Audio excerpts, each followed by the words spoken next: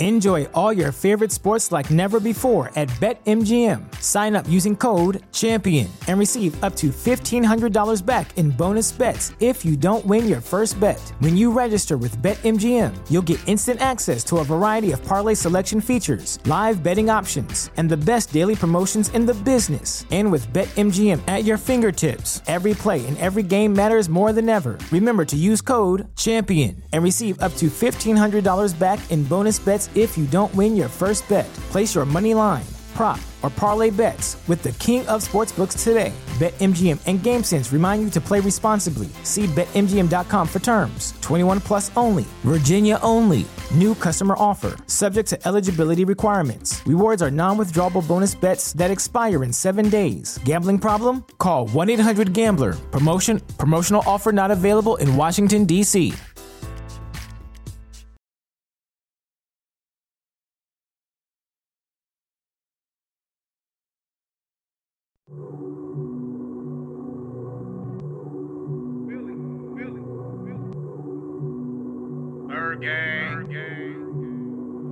I told y'all before it was supposed to the bowl.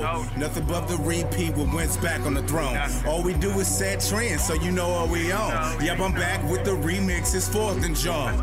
All birds, all Philly, midnight green. Things changing for the better since we got that ring. Put the league on notice. We're not done.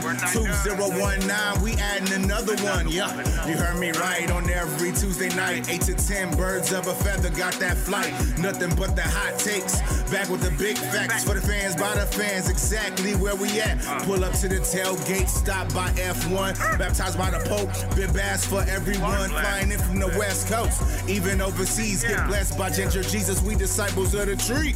E-A-G, wait, C-H-M-P, S, don't stress, we on the same conquest, dominate the division, destroy the NFC, conquer the AFC, grab that Vince Lombardi, Wentz to AJ, climb it up the gut, be grand with the strip sack, this sound familiar, huh? Aguilar on the slot, Sproles with the return, Mills with the pick six. Okay, wait, it gets worse. J Train on the run, J.E. hitting from 60. Fletcher C in that D-line, that's what you don't want to see. Ertz catching tugs, foes on another level. The Super Bowl ain't the only time you see that Philly special. We live from Broad Street, brotherly loves the heartbeat. Hungry dogs run faster and we don't eat cheap.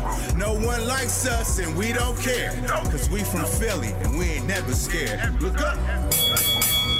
But I just gotta know one thing. Are you ready? No! I said, are you ready?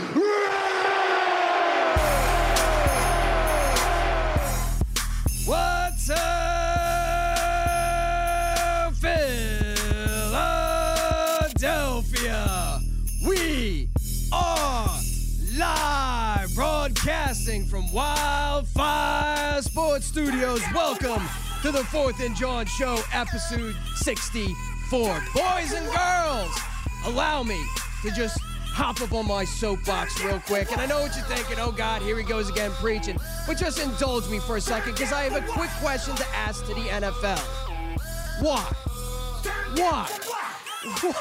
Why are we having this helmet rule jammed down our throats? Now, before you jump on my case and call me a Neanderthal, say I'm only interested in the violence of the National Football League, let me make a couple points before I set up my point on the entire thing. First of all, there has been a focus on the overall player safety, not only on the field itself, but off of the field. The quality of life of these players once they are done with the game or the game is done with them, that is paramount, justified, and really long overdue. I also know that there have been rule changes in the past in the National Football League that have left fans angry, and the NFL has survived it all. It wasn't too long ago when the NFL announced that you can no longer touch a receiver 5 yards down the field. And NFL fans said, how are they supposed to play defense anymore? Look at these guys. They're ruining the game of football. Rabble, rabble, rabble, rabble, rabble. And it wasn't too long ago when the NFL made another rule, the Tom Brady rule, where you're not allowed to go at the knees of a quarterback when making a sack. Oh, and by the way, you're not allowed to hit a quarterback on the helmet. And they said, look at what they're doing to the game. Put skirts on these quarterbacks. They're ruining the game. Rabble, rabble, rabble, rabble. And the NFL survived that as well. There is no doubt in my mind that this new helmet rule, or lowering the helmet rule, the NFL, they're going to survive it. And I applaud them for walking the tight yet very difficult rope between player safety and spoiling the product that's on the field, the game that we all know and love, the game of professional football. But nobody asked for this. The fans didn't ask for this. They don't like it. The players don't like it. The players didn't ask for it. And therefore, the coaching staff, they absolutely hate it. Because now they got to re-coach up their players on how to do and tackle, because what was a normal, simple, benign football play in 2007 isn't the same thing in 2008. I know there's been rule changes in the past, and we've bitched and moaned, just like we bitch and moan about this one. But where I'm coming from is, what's next? If you think this is the last rule change as far as the NFL is concerned on player safety or changing the game, you're wrong. Take a look at the 10-year history of the NFL and what they've been doing over the last decade as far as tinkering with the rules, playing with the rules, adapting the rules towards this form of football right here. My concern is that 10 years from this point, we're going to look back and we're not going to recognize it. And you can say, E-Rock, you're overreacting. Don't worry about it. The players are going to adjust. It's no big deal. Bullshit. Bullshit. We just got done celebrating the Hall of Fame induction of one Brian Dawkins, a man who was credited with revolutionizing the way the safety position is played in the NFL. A guy who paved the way for Troy Polamalu and Ed Reed to play their own form of safety in the NFL. Brian Dawkins' brand of football can't be played in quote-unquote today's NFL. Just can't happen. Keep in mind, this guy retired in 2011. We're talking about 7 years ago. 7 years ago. Brian Dawkins wouldn't be able to be Brian Dawkins in 2018. Oh, that Algie Crumpler hit that we always talk about, look back, reflect upon, and smile about. That's a flag. Oh, that hit on Michael Vick as he went into the end zone against the Atlanta Falcons that we all talk about, all remember fondly. That's a flag. That moment that he leaped towards the sideline, cartoon character style. Who knows? He left his feet. He led with his helmet. That would probably be a flag. Brian Dawkins couldn't Brian Dawkins in 2018, and there's a guy that retired in 2011. I don't know what the league's going to look like in 10 years. And meanwhile, they're baby feeding us all these little rule changes. And we bitch and we moan and we accept them and we move on, and then they come up with another one. And we bitch and moan and accept them and move on, and then they come up with another one. The league's got to figure out what they want to look like in 10 years, because the moves that they're making right now, the way I see it, contradictory. They tell you, okay, we're going to move up the kickoff. Listen, there's a lot of concussions that are happening during kickoffs, right? Guys are slamming into each other. This is unacceptable. We got to be concerned about player safety. So what are we going to do? We're going to move up the kickoff, right? So that there's less chance of a return, more touchbacks, safer players. All right, Raj, that sounds good. Sounds adequate. I'm down with it. Okay, so now what we're going to do is we're going to prevent the players from having a running start to get down the field to increase the chance of a return. Wait, what? So you just told us that you're trying to decrease the amount of returns, and now you're putting players in position to increase the amount of returns. The systematic disassembling of the NFL kickoff is happening before our eyes. It's the worst kept secret in the NFL.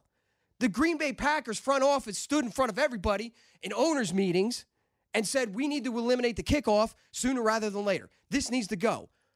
What? The kickoff needs to go? This is something that is going to change. This change is inevitable. They are systematically taking away the kickoff. What else are they systematically taking away? Bit by bit, little by little, letting time heal those wounds, and then taking something else away. I understand player safety.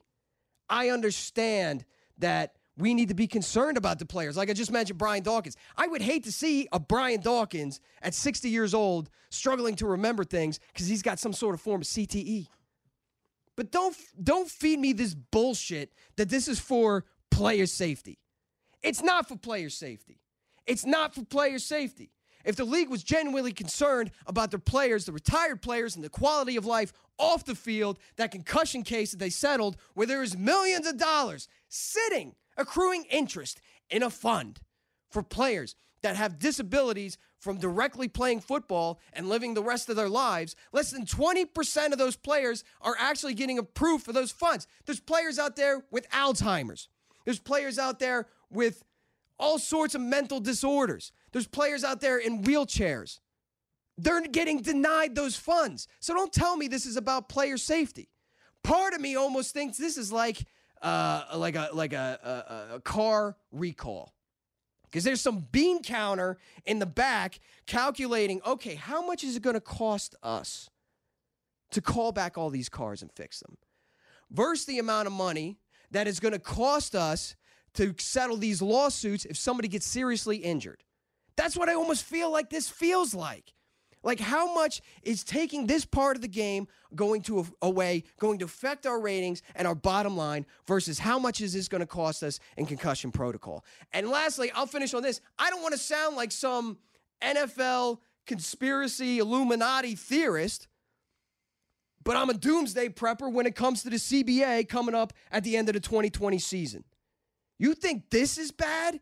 You think this is bad? You wait until they got to renegotiate that CBA. You are seeing a tiny glimpse of what is going to happen to the league when Roger Goodell and Smith got to sit there and bang their heads together because they hate each other. You wait to see what the NFL looks like after the 2020 season, because this is just the tip of the iceberg. I understand why rules to this point have been put into place, but you change the overall game, you are doing a disservice to the fans who support and love this league.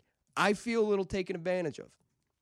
I know that's kind of a weird thing to say because the NFL is looking at diehards like us, people who are absolutely in love with the game, backstroking, swimming in it, eyes deep in it, and know that we're not going anywhere. We'll watch it. They could put Macy's mannequins as the defensive line. We're still going to watch football. But when do we draw the line in the sand and say, you are now messing with the game that we love? Mr. Gale Saunders, Eagle Sessions on Twitter. I told you before, we have pre-show discussions all the time. You and I barely spoke today because I told you that this helmet rule, lowering the helmet, was going to be a big topic of conversation. I don't know where you stand on it. You just heard me ramble on for like 13 minutes on this friggin' thing. The mic is yours, my friend. Man, listen. Welcome to the National Bitch-Assness League, folks. Oh. I mean, on March 28th, I tweeted out, nice knowing you, old NFL. Glad my Eagles won a Super Bowl, and I got to see Malcolm Jenkins make a game-changing hit on the biggest stage of football. Just what the NFL needs, more BS flags and player ejections. Now we're here August 21st, and my worst nightmares have become a reality. And like you were talking about the conspiracy stuff, like back in the day when I first started writing about the NFL, I was, looking into the concussions. Yes. Before anyone was looking into the concussions, I was like, the NFL is lying to the fucking Congress about the results from these concussions. And I'm like, why is nobody talking about this? You were talking about this years ago. And for it to finally, you think the NFL cares about player safety? I mean, you look at the situation with Ryan Shazier. That was the worst case for the NFL, for a player to almost be paralyzed. Yes. On the national stage, And parents are looking at and seeing like, should my kid play football? People are questioning now, should my kid play football? I mean, I think, we just got over the idea of what is a catch. You look back at what is a catch, I'll take that versus what is a helmet penalty? You talk about Frank Reich just recently said, he said, what they're going to do is they're going to officiate this, over-officiate this. We're going to call this penalty heavy in the preseason games. And I get it, you're going to over-officiate it. But what's happening are the players are confused. If you have players out there confused in a split second trying to make decisions, that this game is a violent game. There's no way in the world. I mean, if I see people out there making comments, and I can tell you don't play football or never even stepped on a field, how are you supposed to not lower your head tackling somebody coming from an angle? If you guys look at the Rodney McLeod hit, what was he supposed to do with his head? If he's going to make a business decision, is he going to let him go out of bounds? Is he going to try and push him? I mean, is this where we are at with the NFL? I mean, if you look at the Dallas Guard, we don't want to see the Patriots not get penalized, but I can't watch a game where the integrity of the game is now in question. Think about all these opportunities where the refs now have another opportunity to take control of the game. Imagine being in the playoffs. And this kind of play will decide your franchise ability to get into the Super Bowl. I mean, it's crazy, man. I mean, you see all these ex-NFL players online going apeshit. Like, I haven't been this angry, and everyone who knows me knows I'm an NFL head. I don't think I could put my 100% full heart into something that I didn't believe in. And watching that it's depressing, dude. It is depressing. And I think the NFL has to. Tomorrow they're having a meeting. This was planned beforehand, but it's gonna definitely be number one on their topic chart because they got to do something. Because ratings are in question if it's gonna be like this. And I'm glad you brought up the Ryan Shazier injury. Not glad that it happened. That was disturbing to watch. Yeah. When it initially happened. But just so I could make sure that I was getting my facts straight, I went back and I watched that hit. Real time, slow-mo, real time, slow-mo, real time, slow-mo, just to make sure I had a pretty good full understanding of what happened. And yes, Ryan Shazier, at the last minute, lowered his helmet. Right. He took his eye off the target. This is true. This is fact. You can see it if you rewatch it. But there are two other factors that have to do with Ryan Shazier's injury. Number one, he missed. The tight end is coming over the middle, moving from Ryan Shazier's left to his right, and as he catches the ball and turns, Ryan Shazier anticipates him to continue running. And what happens is the tight end kind of crunches down, anticipates the hit, and what was targeted as a shoulder hit ended up being with the crown of his helmet. Ryan Shazier missed. That was an accident. The second thing that has more of a determination in the fact that he got injured than the fact that he lowered his helmet is that it was a freak injury. These things are going to happen. It's unfortunate. Nobody likes it. We all watched that live and felt horrible seeing Ryan Shazier lay there on the ground, holding his back and not being able to move his legs. That was disturbing to watch. But it's a free, no matter what penalties, what rules you implement into place, freak accidents, it's a violent game by nature. Mm-hmm. They're going to continue to happen whether you throw this flag or not. What was so bad about the NFL in 2017? What makes the NFL so dangerous in 2017 that we need to implement a rule like this in 2018? To speak to your point, Gail, I was thinking on the What Drive Down. Little conspiracy theorist, right? Little NFL Illuminati thing. What's worst case scenario? Yeah. Worst case scenario is after the CBA comes out that the NFL implements and bargains with the players' union all sorts of different rules. That I now come to the supposing there is a 2021 season, right? Is it after the 2020 season? I'm not exactly sure. All right, so I come, hoping there's not a lockout. I come back to the game of football, and it's not the way I left it. Yeah. And I love the Eagles. I was born an Eagles fan. In a manger. Born in a manger in a tailgate somewhere. I bleed green. I love this team, but I also love the game. How am I supposed to continue to love my team the way I do when I don't love the game that they play? It's easy to fall in love. It's hard to get when you fall out of love, and this is going to happen to some fans. When you fall out of love, anybody who has ever been in a relationship will tell you there's no coming back from that. Yeah, it's going to be tough. I mean, one other point. If the NFL really cares about player safety, why in the hell are we playing 4 preseason games? Yes. Why the fuck are we playing on Thursday night football? You think an average football player, let alone high school to college, is okay? Is okay? You know, playing a game on Sunday and then have to go and play a game on Thursday? You think he's healed by then? You think players that are, you know, these players, we see them play every day and think, okay, they're playing for the team. They have families that care about them and are waiting for them to make money. So there's a lot on the line for these players that they don't give a damn if they're hurt. They got a whole family to feed. They have people relying on them. You think they're not going to play so someone else can take their spot to get that contract? No, these players are going out there playing hurt. And NFL knows that. NFL knows that these players are going out there playing hurt. So I don't care. Like, you could say this player safety shit is BS, bro. And then you're trying to implement or trying to negotiate or suggest or bring up at some meeting, hey, let's add 2 more games, and then claim you're concerned about player safety. You are contradicting yourself left and right. Justin. Just going back to what you said about what could have happened in 2017 and forced the 2018 rule change, after the Ryan Shazier hit, and it was before this, but I think that really pushed it to another level. I think that the front office of the league is terrified that a player is going to die on the field on national TV. Has it happened since they invented the forward pass? No.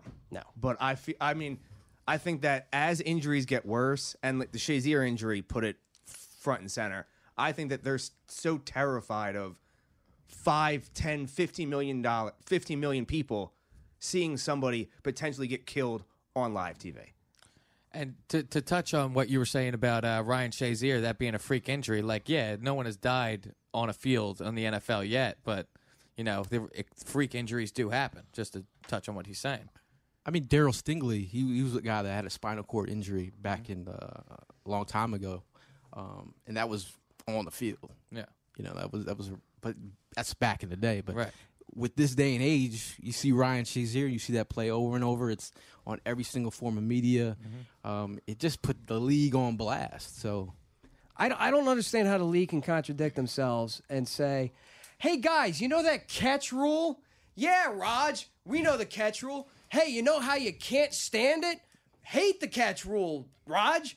Well, I'll tell you what. We're going to loosen up the rules on the catch rule, right? We're going to loosen it up so there's more catches, there's more first downs, there's more touchdowns, because what does that equate? That equates money. And ratings. Hey, guys, you remember that no celebrating in the end zone rule? Yeah, Raj, the no fun league, right? Well, I'll tell you what. We're going to take away that. Really? Yeah, you go nuts. Go nuts. Antonio Brown. Hey, listen, don't twerk in the end zone, but feel free to have as much fun as you want. You know why? Because celebrations equal ratings, and ratings equal money. But you know what else we're going to do, right, guys? Oh, I can't wait for you to tell us what you're going to do next, Raj. We're going to throw more flags. Yeah. Wait, what? More flags? Yeah, we're going to throw it.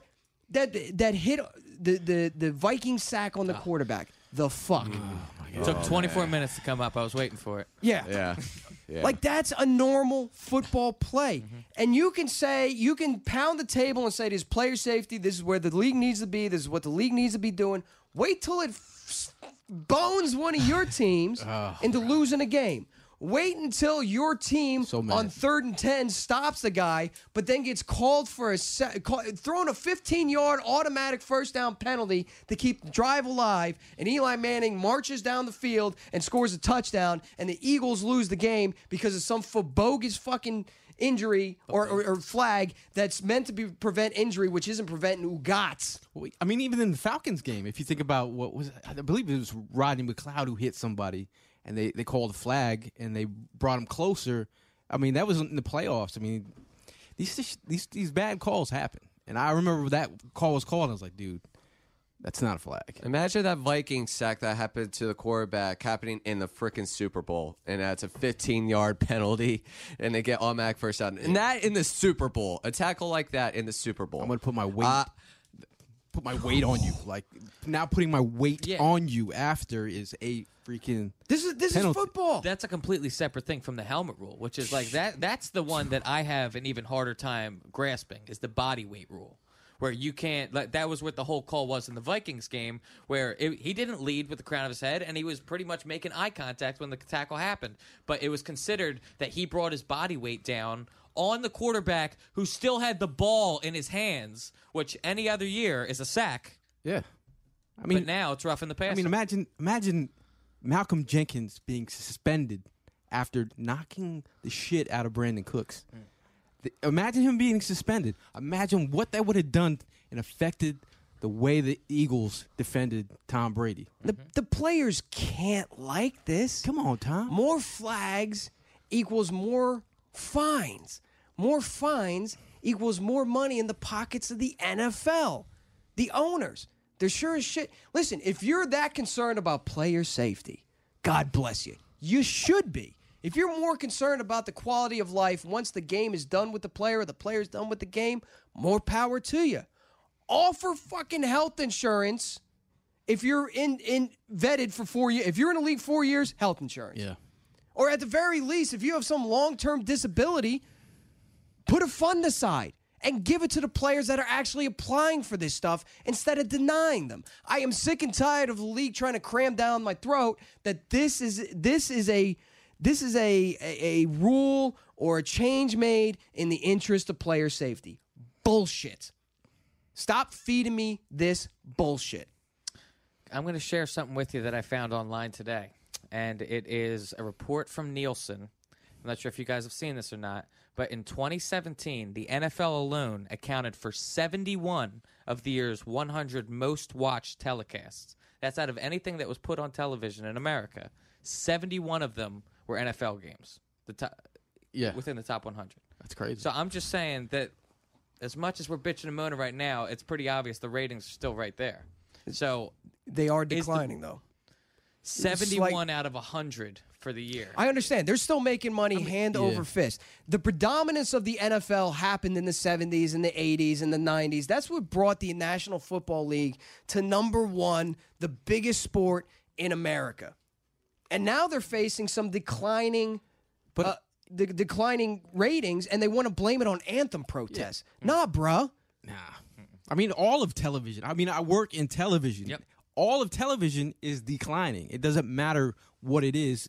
Everybody's eyeballs are everywhere else on their phone. It's a whole different beast. So I don't believe the NFL ratings is dipping because of anthem protests, which aren't protests against the anthem. It's actually against other things. Injustices. Unbelievable. Well, you know what? I think we're going to bring somebody on the line right now. Justin, do we have him on the line? We've got our man, Elliot Shore-Parks, who is always down there every day at the NovaCare Complex from NJ.com. ESP, how are you doing this evening, my friend? Doing good. Thanks for having me on, guys. Thanks for spending some time with us here at 4th and John this late at night. We certainly appreciate it. Now, going right into it, okay? Carson Wentz got cleared for 11-on-11 drills, team drills, obviously not cleared for contact. It is the impossible question to ask, hey, do you think Carson Wentz is going to start week 1? But just from your eyes down there at the NovaCare Complex, seeing this man's progression and now cleared for 11-on-11s, how does his progress look to you? So to me, as you mentioned, I mean, it's a question that everybody has answered. Everybody's talked about it, reporters, on Twitter, all that. But what I will say is the one quote to me that matters more than maybe even what I think is Doug Peterson himself said about 3 weeks ago that you wouldn't be able to tell Wentz was injured if you didn't know already. That's how good he's looked out there. He's mobile. He's not showing any signs of, poor mechanics. When he has done the 11-on-11 drills, he's perfectly been able to move out of the pocket and navigate around. So he looks 100% healthy. Now, looks aren't everything. I mean, this is going to be a medical decision. The doctors will have to decide. But to me, there's too much focus on week one. Like, Eagles fans just need to be excited about the fact that their franchise quarterback suffered a very serious knee injury and has come out on the other side of that, as of now, looking like the same guy. Yeah, it is a beautiful thing. And the lucky thing is that we have a Nick Foles who seemed to come out of New England unscathed and will play Thursday night. Correct, my friend? Yeah, Doug said today that he should play on Thursday night. My guess is he'll play about a half, maybe into the third quarter, depending how much the offense gets to the ball. But, yeah, Foles should play against the Browns.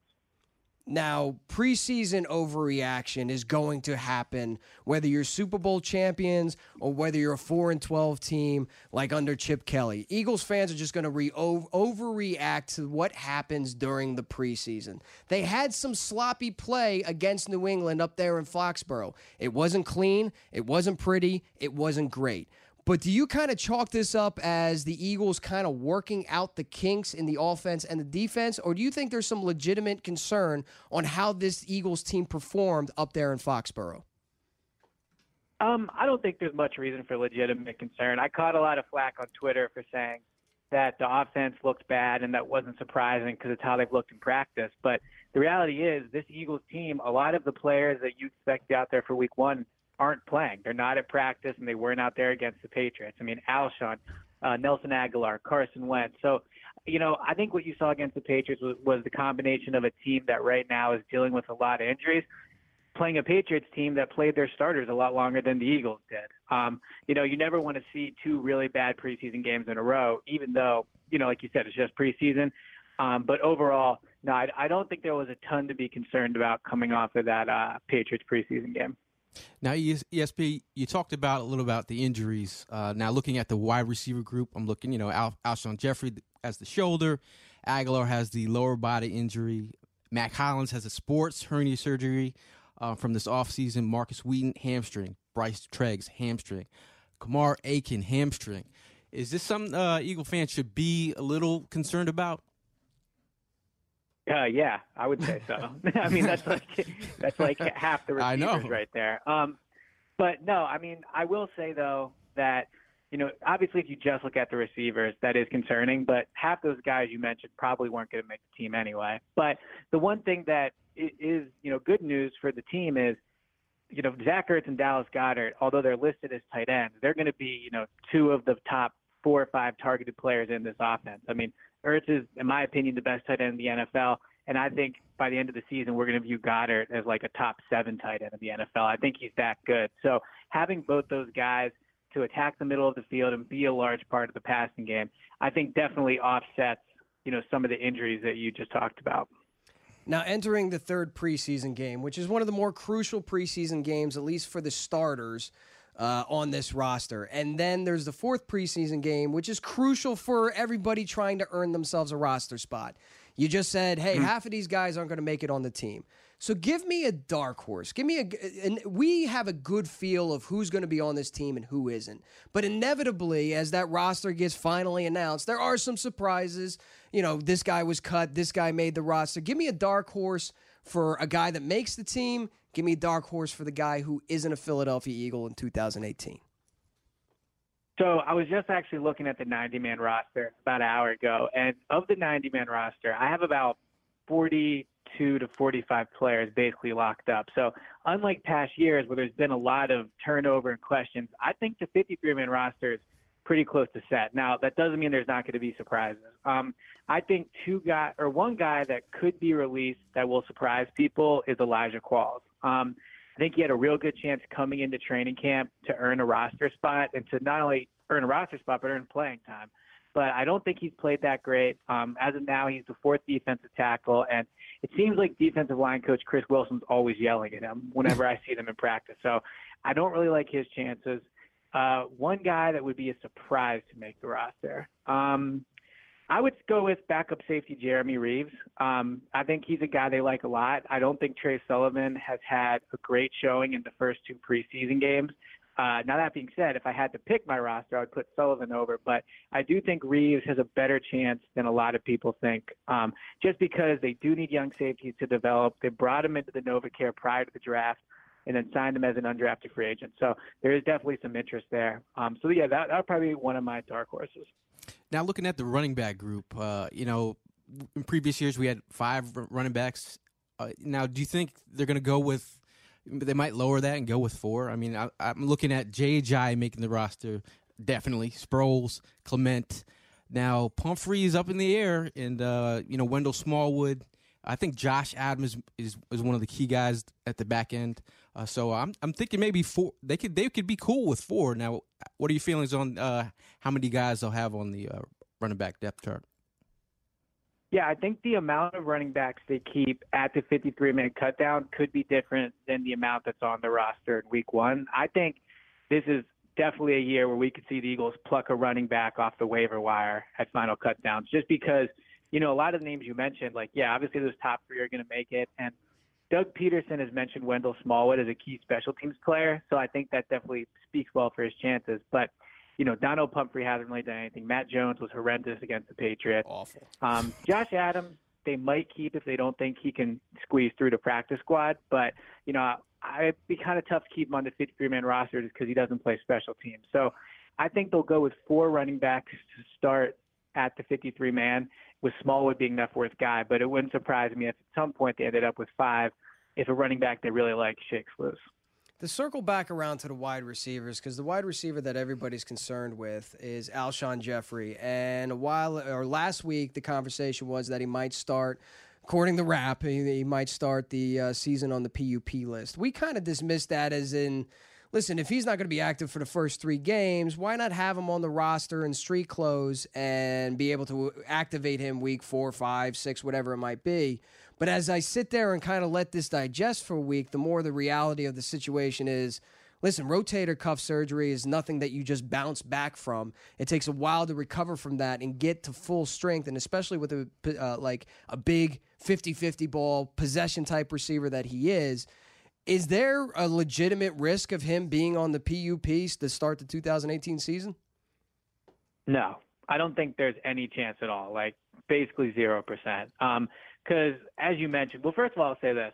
He seems to be picking up what he's doing every day over the last few practices. I don't know if it's intentional or not, but the day that report about him potentially playing on the PUP or being on the PUP to start the season came out, he was out there catching footballs with the trainer, which is something I hadn't seen him done before. And then I think it was either today or yesterday, I saw him in practice off to the side wearing a helmet. So I think he's making progress. Will he play in week 1? I personally think he will. I don't think it's a sure thing. But just like you said, I mean, maybe he misses week 1, maybe week 2, but he's not going to be out week 4, week 5, week 6. So you don't, and not to mention they don't even need the roster spot because they only have 4 or 5 receivers that have even been half decent and are healthy. So they don't really need to put him on the PUP. No, so I think there's a 0% chance. Now, looking at the tight end group, I know Richard Rodgers just went down with a knee injury. Is that more serious than they're letting out? Yeah, I saw Richard Rodgers today at the NovaCare walking out, and he had a full leg brace on his right leg. Doug called him week to week, which in Doug speak means it's about as serious as he'll say an injury is, short of saying the guy's going on IR. So I think the chances of him playing in week 1 are definitely, I don't want to say slim, but I don't think they're great. I think they could end up keeping 4 tight ends because of that. But, yeah, I think the Richard Rodgers injury is definitely it's more than just, going to miss the first few days of practice. I think this is something that could keep him out a while. Now, some people were thinking, will they bring back Selleck, or would it be a Josh Perkins, Billy Brown kind of thing? So I think they would just go with Perkins. I don't think it'll be Billy Brown. Perkins has had a pretty good training camp.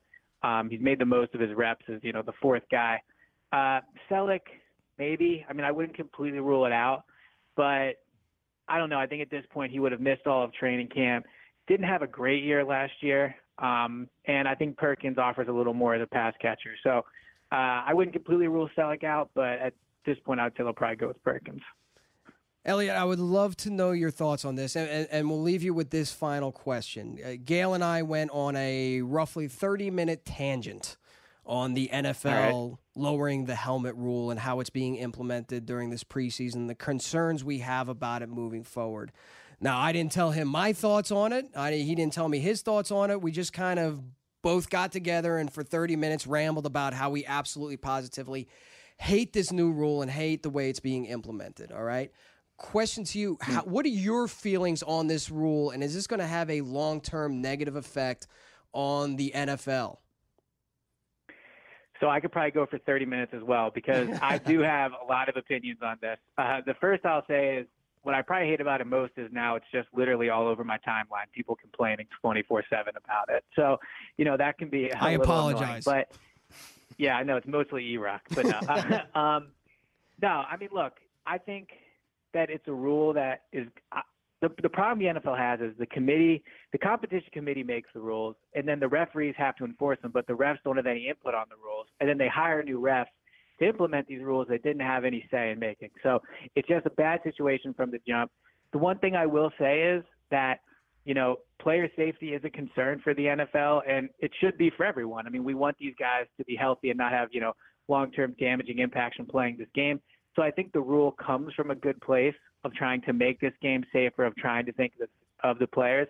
I just think at this point, it's not being, it's just being called too much, and it wasn't well implemented. Now, I will say it's preseason. A lot of times the NFL will overemphasize calls in the preseason, and then when the regular season comes around, they don't call it as much. So there's that possibility. But the last thing I would say about it is whether we like the rule, whether you guys like the rule, whether the fans, whatever, this is going to potentially be how they call it, and the Eagles need to learn how to deal with it because I know it's just preseason, but they've had drives extended because of this penalty, because of calls like that. In the regular season, if they keep calling it, it's going to end up costing the Eagles some games. So I think, as I said, I could go on about this forever, but, yeah, it's definitely going to be a storyline throughout the season. So from the word get, it was what the French call a cluster F, right from day one. Exactly. Elliot Shorr-Parks, we appreciate you giving us your time on what is a busy preseason for you, my friend. Make sure you give him a follow on Twitter. And once again, we appreciate it so much, my friend. Thank you, ESP. Thank you. Yep, anytime. Talk to you guys soon. All right, see you soon. Ooh, Elijah Qualls. Friend of the pod. Friend of the tailgates. Maybe he's going to be hanging out at the tailgates a hell of a lot more than we initially anticipated. Maybe he'll finally, partake in the tailgate. He'll have a drink. He won't have anywhere to be. Yeah, maybe he'll smoke a little something. Easy. But speaking of the tailgate, by the way, what I talked about last week about kind of collecting all these Eagles social media all-stars like Pokemon cards. Well, I'm starting to collect them all. I'm assembling the Justice League. We got the real Black Eagle with his eagle hat showing up. Man. We got the Go Birds kid. He committed. You got him? I got him. I found him on Instagram. A mutual friend hooked us up on Instagram, and he said he was down to be there. All right, yeah. I went looking for it, and I saw his account got blocked on Twitter. Yeah. So that kid looks like he knows how to party. Yeah. Shotgun Man. You don't get bent Evans. like he does. Remember that. What's that? Remember, you don't get bent like he does. I don't think any of us get bent like that kid does. We got the Shotgun Guy. We got the pole dancer from the pillar guy.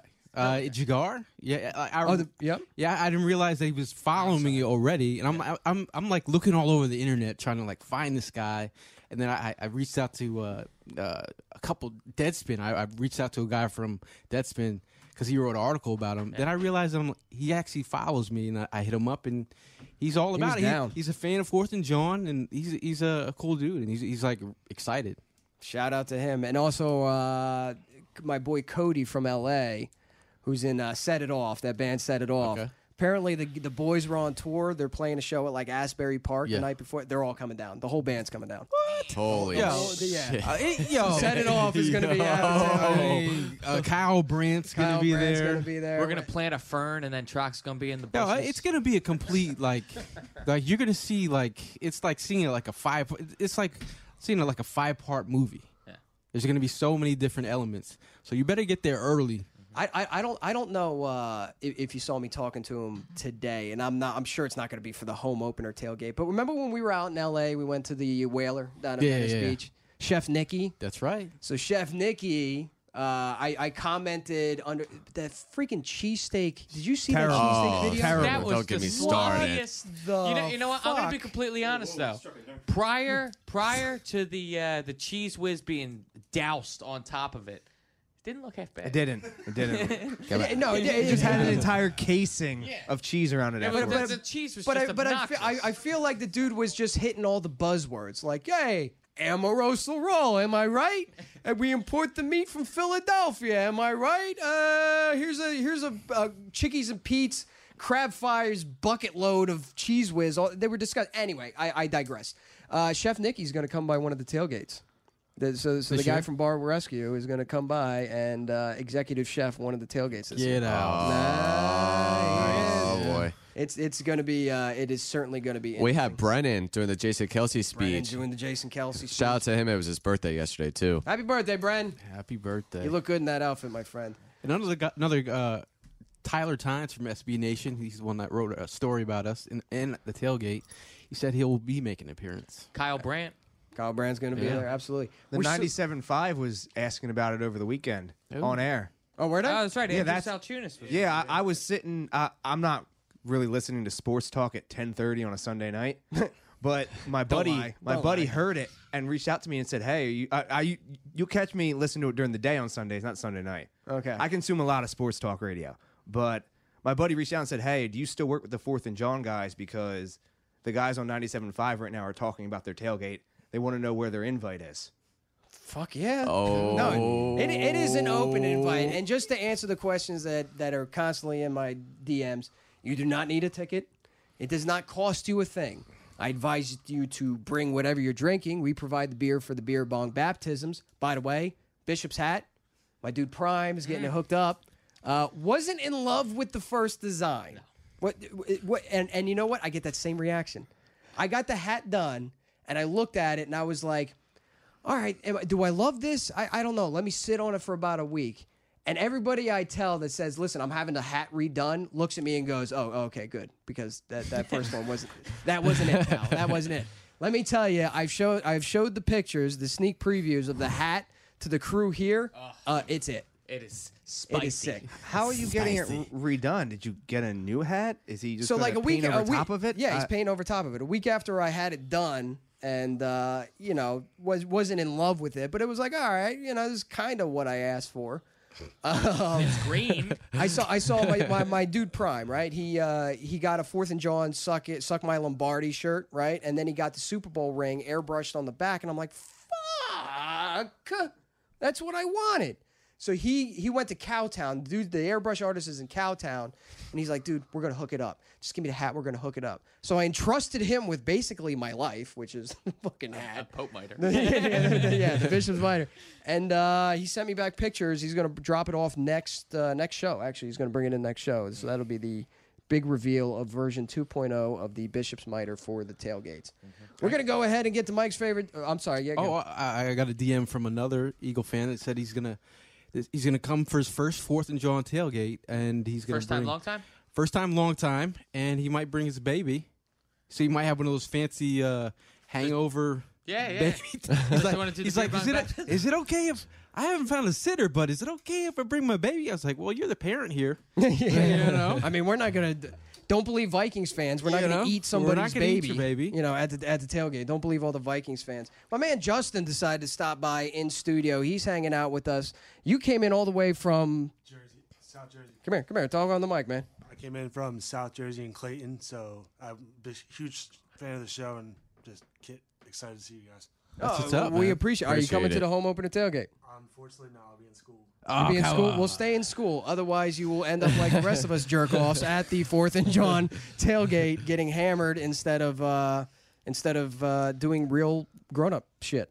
Nicole, speaking of grown-up shit, are you going to be at the 4th and John tailgate? Really? You have to ask that question? I come to every single one. Of course I'm going to be there. You excited? You excited to get this thing going? Yes. Absolutely. Let's get to Mike's favorite segment of the show, and that is the Twitter questions. Justin, I will ask you to think of since you decided to sit in on the show, think of a Twitter question that you will read live on air. Mike, take it away. All right, first question is from our good boy, brother Frank. He says, do you guys think Shelton Gibson jumps Matt Collins on the depth chart? And also, what do you think Gibson's main role would be if he makes a roster? It's blasphemous to my boy right there. Dude, Shelton Gibson has been showing out these first 2 preseason games. He's this season's Paul Turner. He's our Hall of Famer of the preseason so far this year.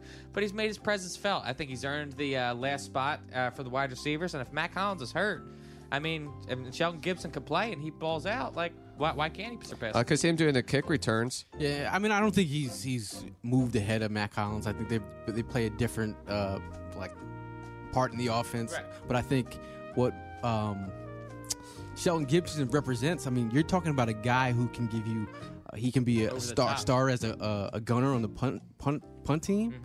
You're talking about a guy who's effective on kickoff returns. Yeah, he's totally refreshed himself from last season. Like, he's all about his business. I mean, the route he ran down by the goal line against a veteran, that's a starting cornerback for the the Patriots. Yeah. I mean, Matt Collins is hurt though. Don't disrespect Matt Collins. I was just about to Evan's say that. boy. Yeah, to say that Shelton Gibson's going to leapfrog Matt Collins is a stretch overall, especially with the recent news that he's recovering from off-season sports hernia surgery. We heard all the writers talk about, stock down a little bit on him on training camp because he hasn't been really flashed. Well, now we know the reason why he hasn't been flashing. However, I will say this about Shelton Gibson. It is so nice, a la Nelson Aguilar last year, to see an individual in training camp and preseason, a guy that is homegrown, that you really weren't expecting much from, to step up and make such an impact. Last year was Nelson Aguilar. This year it's Shelton Gibson. These are guys that we drafted. These aren't these aren't hired guns. These aren't guys that we brought in via free agency. You're getting some production about guys that you drafted, which is in star contracts. Donnell Pumphrey. He's going to pump his ass all the way to the curb. Yeah. He's gone. Yes, sir. Shelton Gibson, this is his 3rd season, correct? Second season. Second season? Yeah. I thought. Okay. But I mean, he's done a phenomenal job. Look at the chemistry he's had with Sudfeld. I mean, he had the bomb for a touchdown, then he comes back the next game and has the touchdown. And then he did catch another deep ball with Sudfeld. Sudfeld had the ball on a rope. Yeah, Suds is killing it. They certainly have something there that is your QB2 of the future. Possibly, if they can continue to develop this guy, possibly a trade piece. But once Nick Foles moves on, Sudfeld, Sudfeld has looked great. Maybe our guy Nelson had a clue there. Don't let your head get too big, Nelson. Next question is from War Guys. He says, hypothetically, if you could give BG and a first rounder for Mac, would you do it? Hypothetically? I mean, if money didn't exist, I guess. I mean, we're already $30 million over the cap. And Khalil Mack is going to demand. He's going to demand what? Probably top 2 money. They wouldn't give him up for a first rounder. Like, he's going to demand J.J. Watt type money, right? You need like 2 picks, 2 first rounders, and BG, and maybe something else. Yeah. And the pot of gold at the end of the rainbow. Yeah, I think we can put the Mac stories on ice because it just, quite frankly, isn't happening. I mean, why would they trade him? But you do. Like, BG already came out and said he is going to test free agency at the end of the season. And while we might get upset at that, it's perfectly understandable why he'd be doing that. Meanwhile, I am absolutely licking my chops at all these freaking comp picks we're going to be receiving the following year after that. BG's going. Nick, he's going to sign big money in the offseason. Nick Foles is going. He's going to sign big. What's that? Ronald Darby. Probably maybe Jay Ajayi. You got all these players that are going to go out in free agency, and you are going to be compensated for those. By the way, you can now trade comp picks. So all of a sudden, all the ammunition you're kind of stuffing in your pockets, future looks bright for the one Philadelphia Eagles. And it looks good for the front office making these picks. You think about all the players they've been hitting on in these later rounds. Having all these extra picks, and coming up is the Carson payday. Yeah. So you got to really think about getting cheaper and balling on a budget. I got a second level sort of question here. How much longer do we have Joe Douglas around in the office? And what sort of influence did he have in getting all the players that we got for a Super Bowl squad. I think he's got a big influence. I believe so too. Like you could smell the scent on a pick of Douglas. You think about all his different relationships with the Ravens, with the Bears. Look at the guys at Wheaton's here. Right. You look at Mike Wallace. You look at Kamar Aiken. These are all guys that are coming in through his relations. But and has he built enough of a foundation in this team where Howie's going to be able to take it and sustain it? I think the bigger picture is, while we might miss Joe Douglas, and we certainly will, he's a great football mind. I have no doubt that he's going to be a great general manager. The system has been implemented and put in place right now that Howie needs an assistant. He needs a guy to organize the draft board. Now, that's not to say Joe Douglas is the end-all, be-all of personnel gurus. They're still out there. They're still bright, up-and-coming young men and women. Lee Nelson, for instance, who can evaluate talent properly and put together a draft board.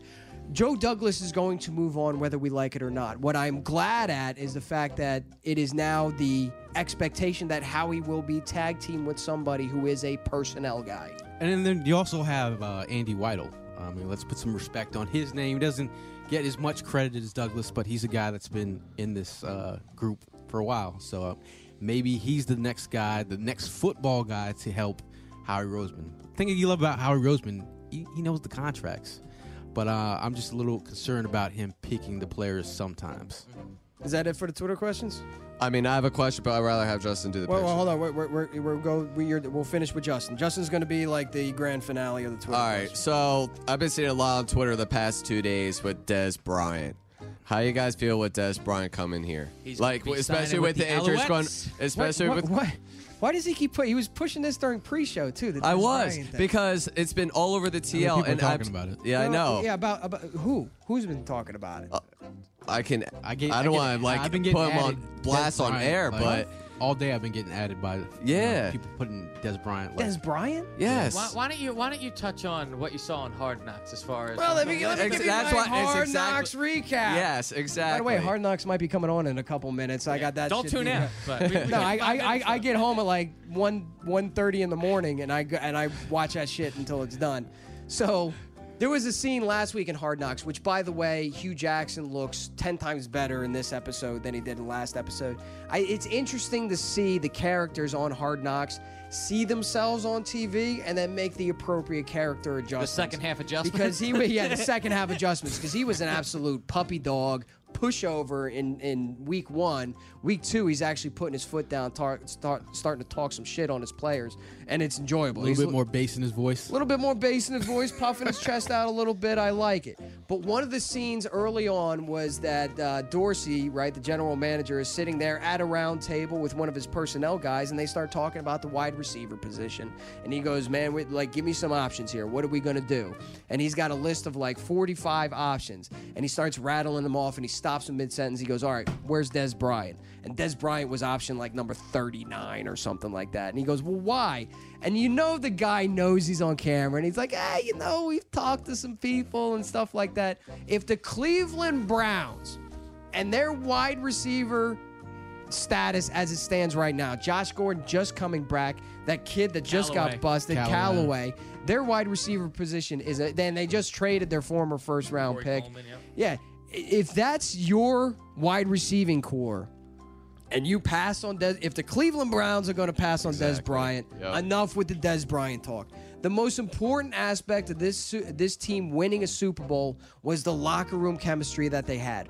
Why in the world would you bring a guy in like Dez Bryant? And not for nothing, he's not the Dez Bryant you remember from 2013. I'm sorry, not the Dez Bryant you remember from 2012. He is a sub-1,000-yard, sub-10 touchdown troublemaker in the locker room. I don't want him near Carson Wentz. Throw up the L.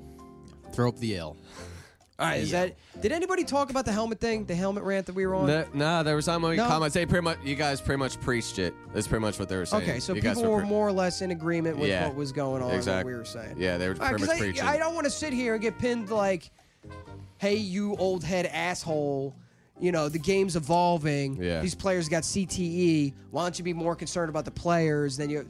And my whole argument is, don't mistake this as the league being concerned for the players, and don't mistake this as the last change the league is going to make to the overall rules of this game. Justin, man, you were going to round this thing out as we close it out. What you got? Talk right in the mic there. So I know we lost LeGarrette Blount, and we got Corey Clement, Jay Ajayi. Who do you guys see by the time midseason comes being the number one overall running back for this team? It's going to be very situational, very position by team by team. The nice thing about what the Eagles did last year is they had an answer in the running game for whatever team they were playing. Some days you were going to get a healthy dose of LeGarrette Blount because the defense couldn't handle that sort of bulldozing power running back. Sometimes you were going to get a lot of Corey Clement. He was going to be highlighted. Sometimes you were going to get that Jay Ajayi, which is kind of a tweener between the two. I don't see any of these running backs being a number one running back. I don't see any of these running backs being a 1,000-yard rusher. What I do see is a stable of running backs where it's like, pick your poison, bitch. Yeah.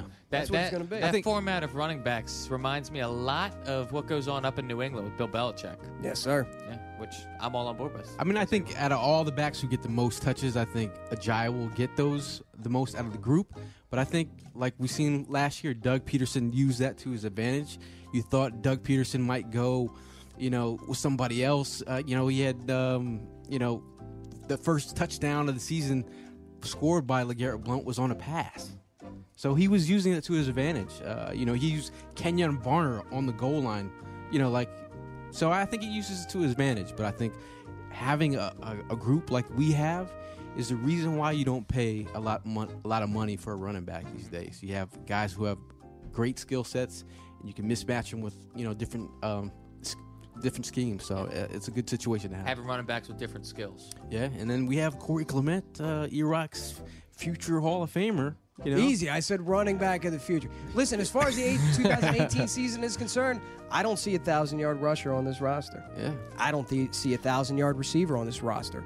What I do see is the most potent offense in the NFL. That's right, Los Angeles. You heard me. The most potent offense in the NFL because we've got 3 receivers that can run you. We got 2 tight ends that can run laps around you. And we've got a stable of running backs where it's pick your poison. Don't forget the bodyguard, Jason Peters. He's back in the lineup. And, there's one guy named Carson Wentz. Oh, yeah, not to mention you're not allowed to tackle. So that's going to make it easier. Yeah, so you're not allowed to tackle our guys. So good luck with that.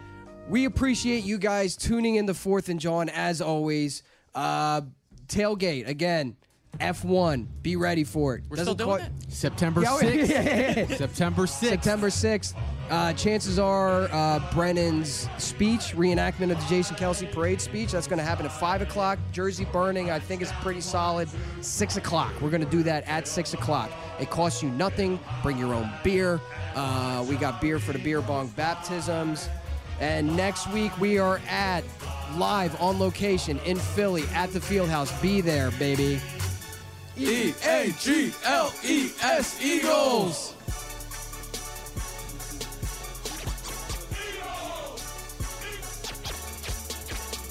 You want Eagles football? We're talking Eagles football. You're listening to 4th and John. Wait, what the f*** is a John anyway? We got no drops. Fire! Fire! Yeah, we got Fire! I forgot the soundboard. He puts the team on his fucking back. I forgot the laptop for the sound drop. Come on, put him in a fucking bathroom. We just won the fucking Super Bowl, you dumb motherfuckers! Fire! He needs some milk.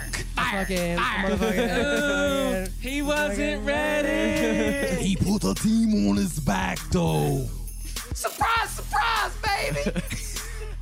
Okay. Buy another one, you rich motherfucker. He wasn't ready. Fuck yo couch. Would somebody like to buy my shirt? Fuck you, Eric.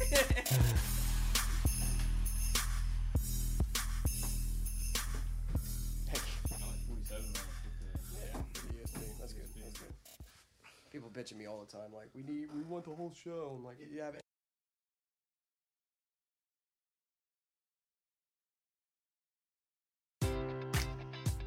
Enjoy all your favorite sports like never before at BetMGM. Sign up using code CHAMPION and receive up to $1,500 back in bonus bets if you don't win your first bet. When you register with BetMGM, you'll get instant access to a variety of parlay selection features, live betting options, and the best daily promotions in the business. And with BetMGM at your fingertips, every play and every game matters more than ever. Remember to use code CHAMPION and receive up to $1,500 back in bonus bets if you don't win your first bet. Place your money line, prop, or parlay bets with the king of sportsbooks today. BetMGM and GameSense remind you to play responsibly. See BetMGM.com for terms. 21 plus only. Virginia only.